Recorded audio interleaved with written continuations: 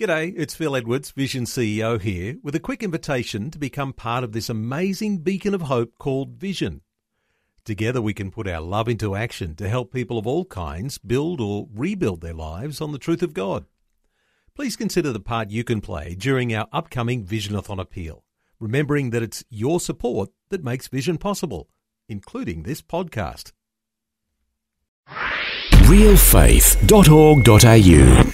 This is a warning for parents that due to the adult themes being discussed in today's program, it's not recommended for young listeners. She brought her friend with her who was a Christian. I was stuck in a car with Christians going to work and I just wanted to get out. But anyway, the thing is, one of them said to me, "Are you a Christian?" And I said, "Yes." She said, "So you asked Jesus into your heart, did you?" And I said yes to shut her up because I didn't want to go into the conversation. But straight away I started to think, so that's what you've got to do. Welcome to Real Faith, conversations about the impact faith has on our lives and the challenges we go through, helping us today and giving us hope for tomorrow. That's real people, real life and real faith with Eric Scatterbo. As a young adult, our guest today had plans to go overseas and explore the world. That all changed when she unexpectedly found out she was pregnant. Then, sadly, her life took a dark turn after she married the father of her child and he became violent. Today, we'll find out how God works in her life to help her overcome various challenges. Welcome to the program. Thank you. It's good to be here. Glad to have you with us, and we're not mentioning your name today to protect your privacy and the privacy of your family. Thank you. But we can say that you grew up in rural Victoria, is that right? Yes, that's correct. I grew up on a farm. It was, I had a good childhood, good parents. You taught good values. Grew up with the church. I've been taken to Sunday school. Did you enjoy that? As a child, I did. And I can remember having a connection with God. Sometimes after Sunday school, I'd be walking through the paddocks, making daisy chains and singing songs to God and feeling his presence. So, I had that sense of his presence at times, even as a child. Okay, so kind of off to a good start as far as an awareness of God? Yes, yeah. But that kind of changed when you were 13 years old? Yeah, well, we moved to a different town and sold the farm, moved off to a different town. We went to a different church and I didn't feel any sort of connection there. I went along because I was told to go and was involved in a little club there and all that sort of thing. But I saw no power and I started delving into the occult. I started getting a magazine called Fate Magazine, which is witchcraft magazine. Got myself some tarot cards and... At 13? Yeah, started getting into those sorts of things. And because I was curious and I saw power there, I saw that you could read into the future and all that sort of thing. But it took a dark turn. I started to get depressed even as a teenager and at school. There were bouts of depression. And I could track back to the start of that I started going downhill. And there was rebelliousness there and all sorts of things, an addiction to those movies, the scary movies. But ironically, through knowing that the devil was real, you began to believe in God. Is that right?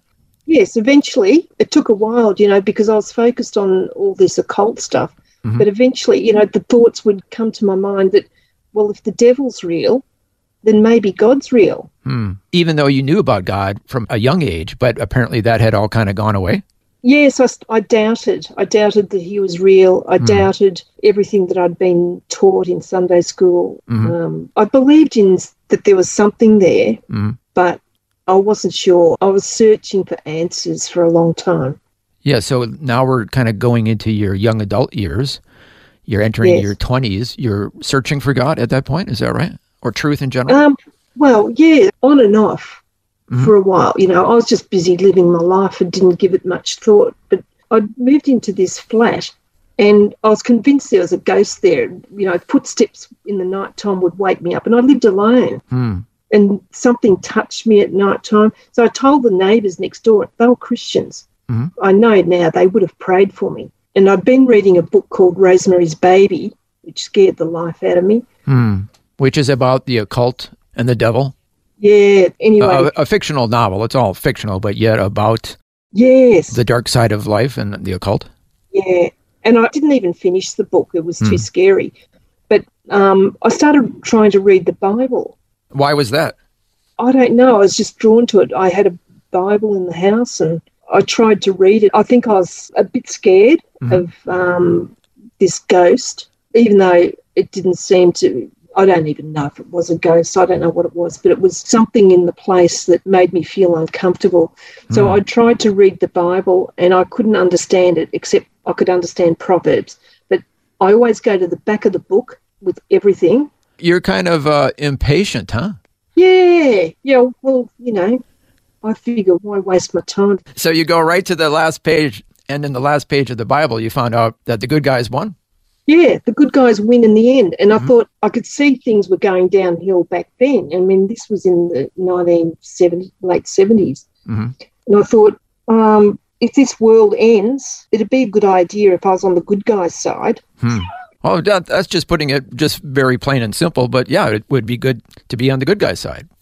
Yeah, so I was searching and I had that question. So what must you do?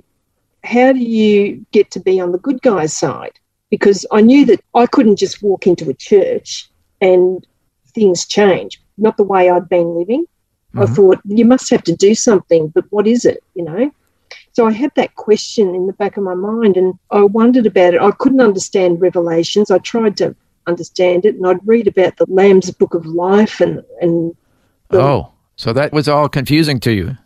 It was confusing. I thought, what has sheep got to do with it? It didn't make sense to me. Sometimes as Christians, we forget how bizarre it sounds to somebody who doesn't know anything about the Bible and Christianity.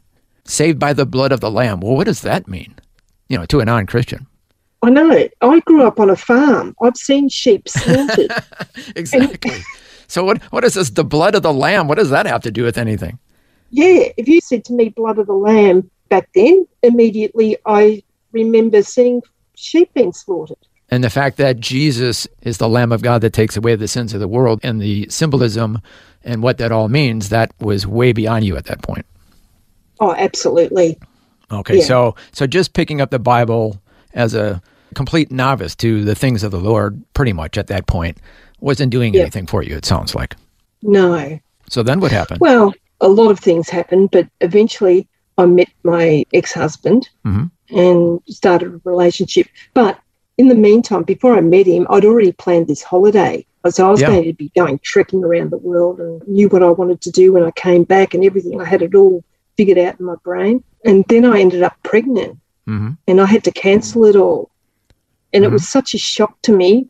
My whole life had suddenly changed. It was almost like I was on a roller coaster and I hit a brick wall. And it was a really big thing in my early 20s. I was 22. Yeah, you had to sell your guitar, I guess? Yeah, sold a beautiful Fender acoustic guitar so I could buy a washing machine. And that's quite a change there from a guitar to a washing machine, but you're thinking practically because you're going to be a mother. Yeah, that's right. I had to make some sacrifices and figure out how this was going to work because I had nothing. I didn't have a washing machine. I didn't have a lot of things. And I had to suddenly, think of another person that was coming into the world. Yeah, because you were thinking about, hey, I'm going to have some fun exploring the world. And now all of a sudden you have to think about someone besides yourself. Yes, and I was completely selfish. I had my own plans of what I wanted to do, and if he was going to be around when I came back, well, that was going to be fine too. You're talking about the father. Yeah. I was just moving on, except this put a whole stop and a whole change to my life. And then you eventually married the father? Yes, eventually. I put it off a lot, but, there's a lot of pressure there to get married, and eventually we got married. But 3 days before we married, I was born again. He married somebody totally different to what he thought he was marrying. Our guest today is sharing her life journey and how she ended up marrying a violent and abusive man. But, as we'll hear, God was working in her life and led her to becoming a Christian. All that more is coming up when we return right here on Real Faith.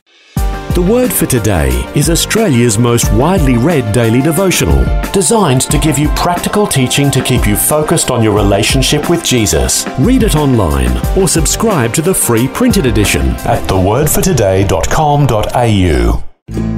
You're listening to Real Faith, conversations with real people about how God works in their lives.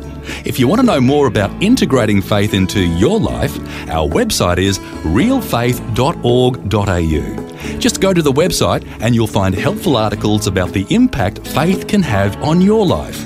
Once again, that's realfaith.org.au.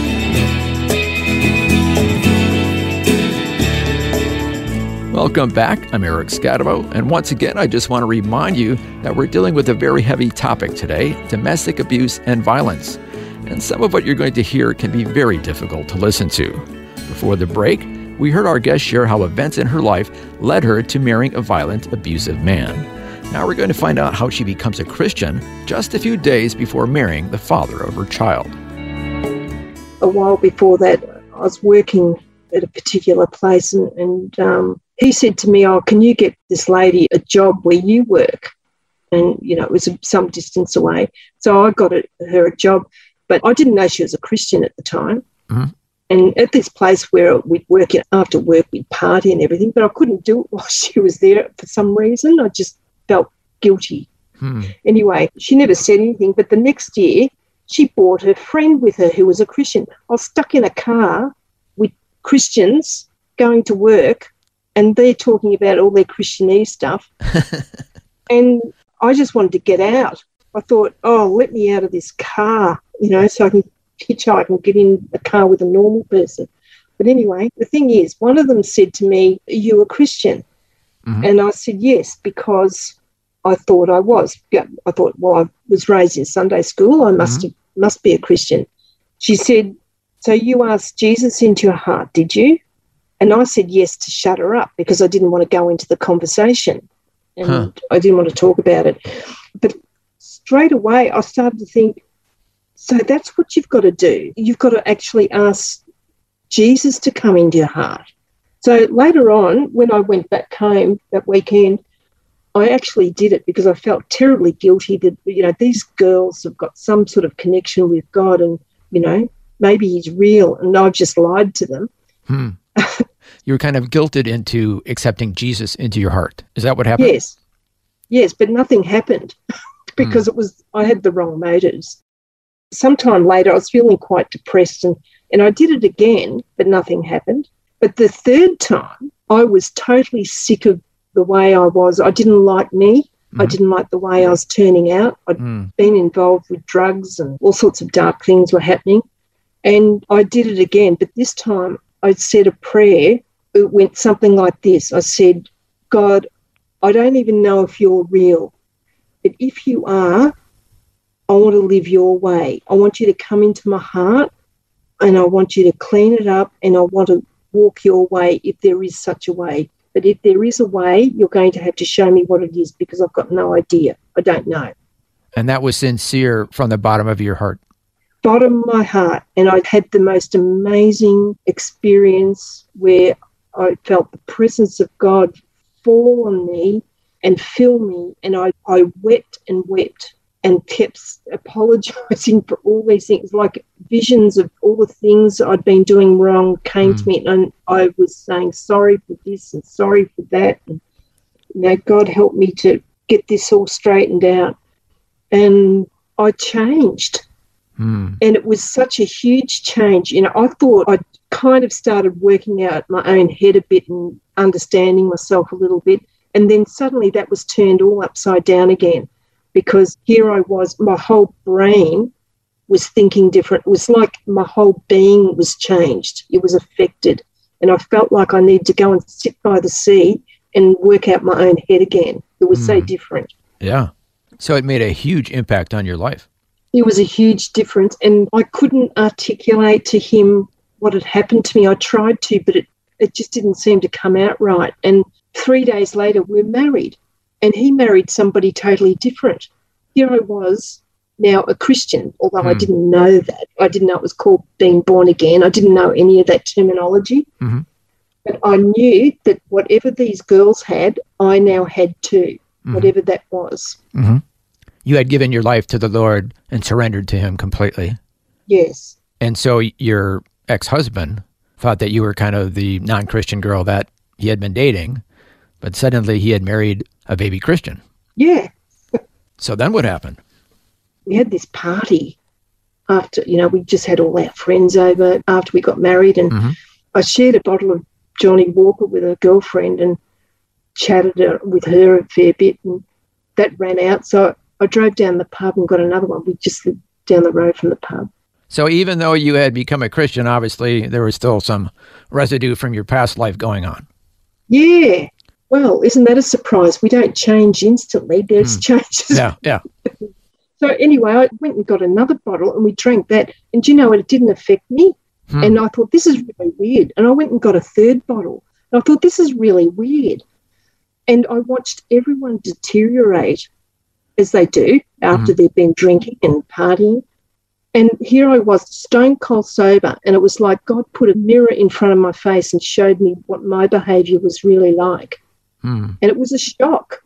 Isn't that a part of the way you grow? God shows you some things and on the way, and you adjust your life to be more Christ-like, just little bit by little bit. So that was a big change for me. And I remember not only a few weeks later, we had friends over and there's a joint being passed around, and I just passed it on. I didn't want any. And there's someone there, he used to be a Christian, and he looked at me and he said, "Oh, next thing you'll be a Christian." And I thought, I think I already am. And I didn't say anything, but I hadn't been to church. I didn't know. I hadn't learned anything. But anyway, I let that go. But I changed. I didn't want any of that stuff anymore. So God was kind of changing the desires of your heart little by little at this point, it sounds like. Absolutely. Yeah. There's a lot of instances like that where, I was challenged and I didn't know anything. It was the Holy Spirit showing me little things that I had to change along the way. But anyway, eventually I thought, okay, I need to go to church. And I didn't tell these girls about my experience because I didn't want them to make me go to their church. Anyway. You kind of like them, but not enough to actually hang out with them and go to their church. No, we weren't close friends, We worked together and saw each other here and then because it was a small country place. And anyway, one of them invited me to their kitchen tea. One of them was getting married. And I thought, oh, gosh, all right, I'll go. And I thought, this is going to be boring as all heck. There's no alcohol, nothing, Anyway, I went along and I had such a good time. I had a great time. So you're changing little by little, it sounds like. Yeah, little by little. So I enjoyed that time. After a while, I thought, I've got to get myself off to church, and I didn't know which one to go to. So I went to a local church, that the same denomination I grew up in. And my ex-husband, he said, you can go to any church, but not the ones these girls go to, and don't go to these other ones, where the visitors were knocking on the door and coming and giving me their magazines. Yeah, I think we know which ones you're talking about there. And we should also say that these girls that you're talking about were Pentecostal. I mean, we can just say that. Yes. Yeah.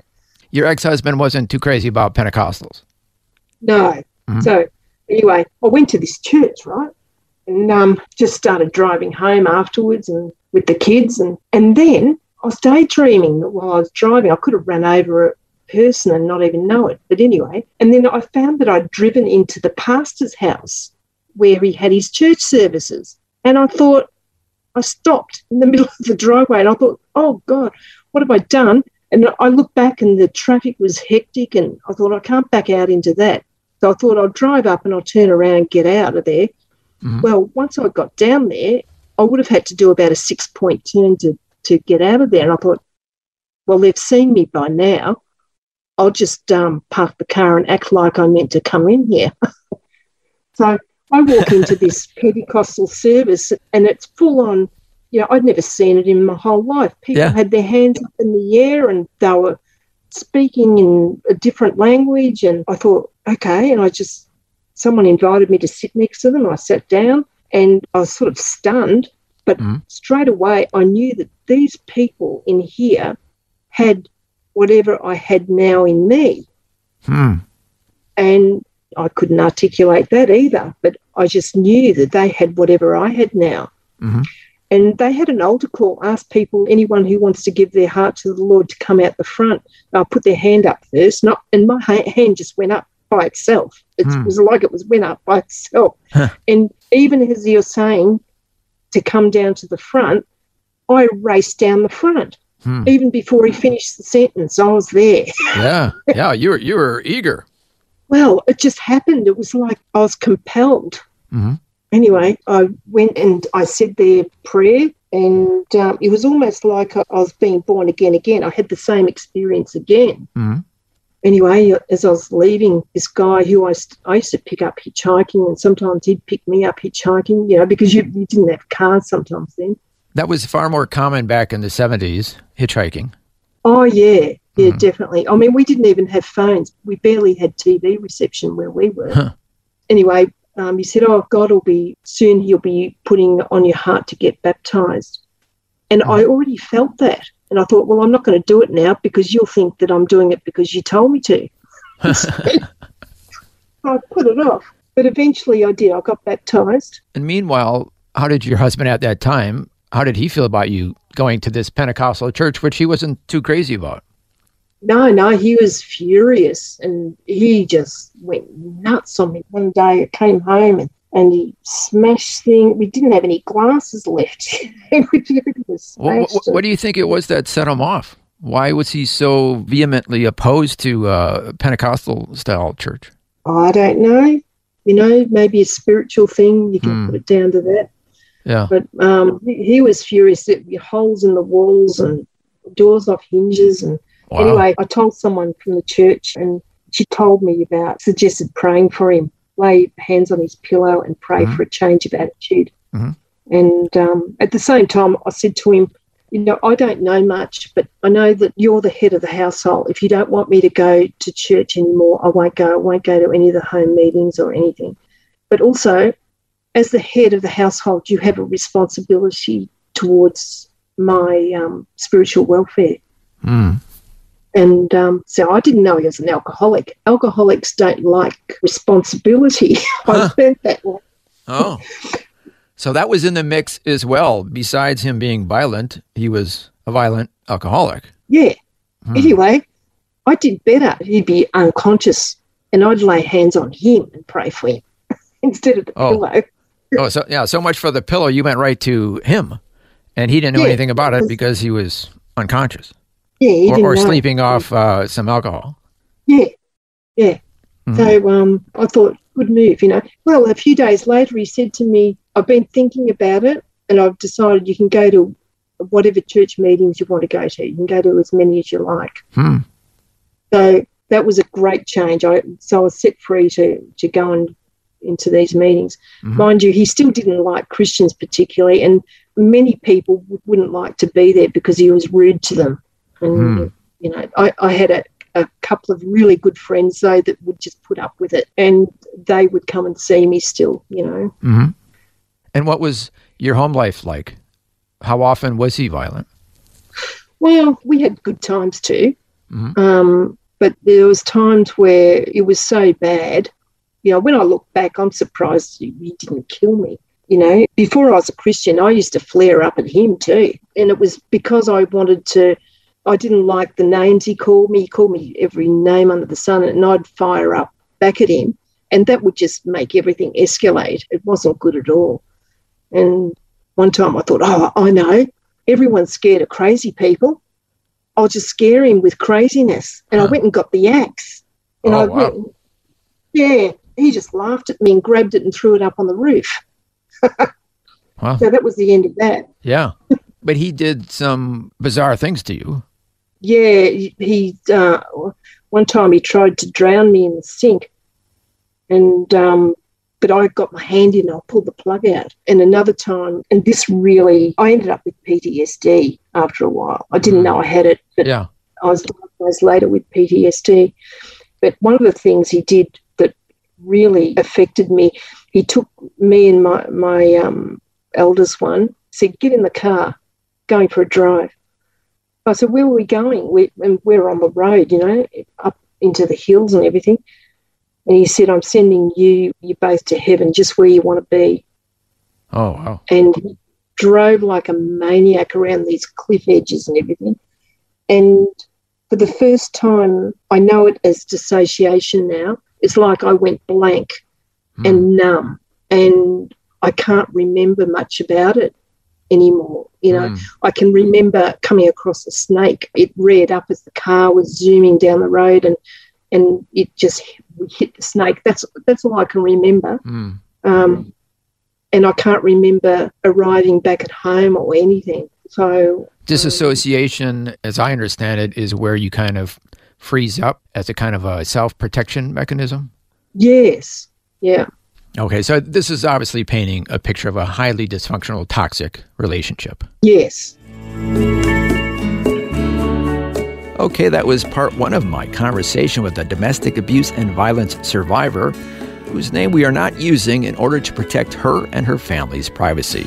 As we've heard today, she was in a highly dysfunctional relationship and experiencing trauma on a daily basis. However, as we'll hear next time, God helps her to overcome all this and helps her to heal. So we invite you to join us next time for that positive ending.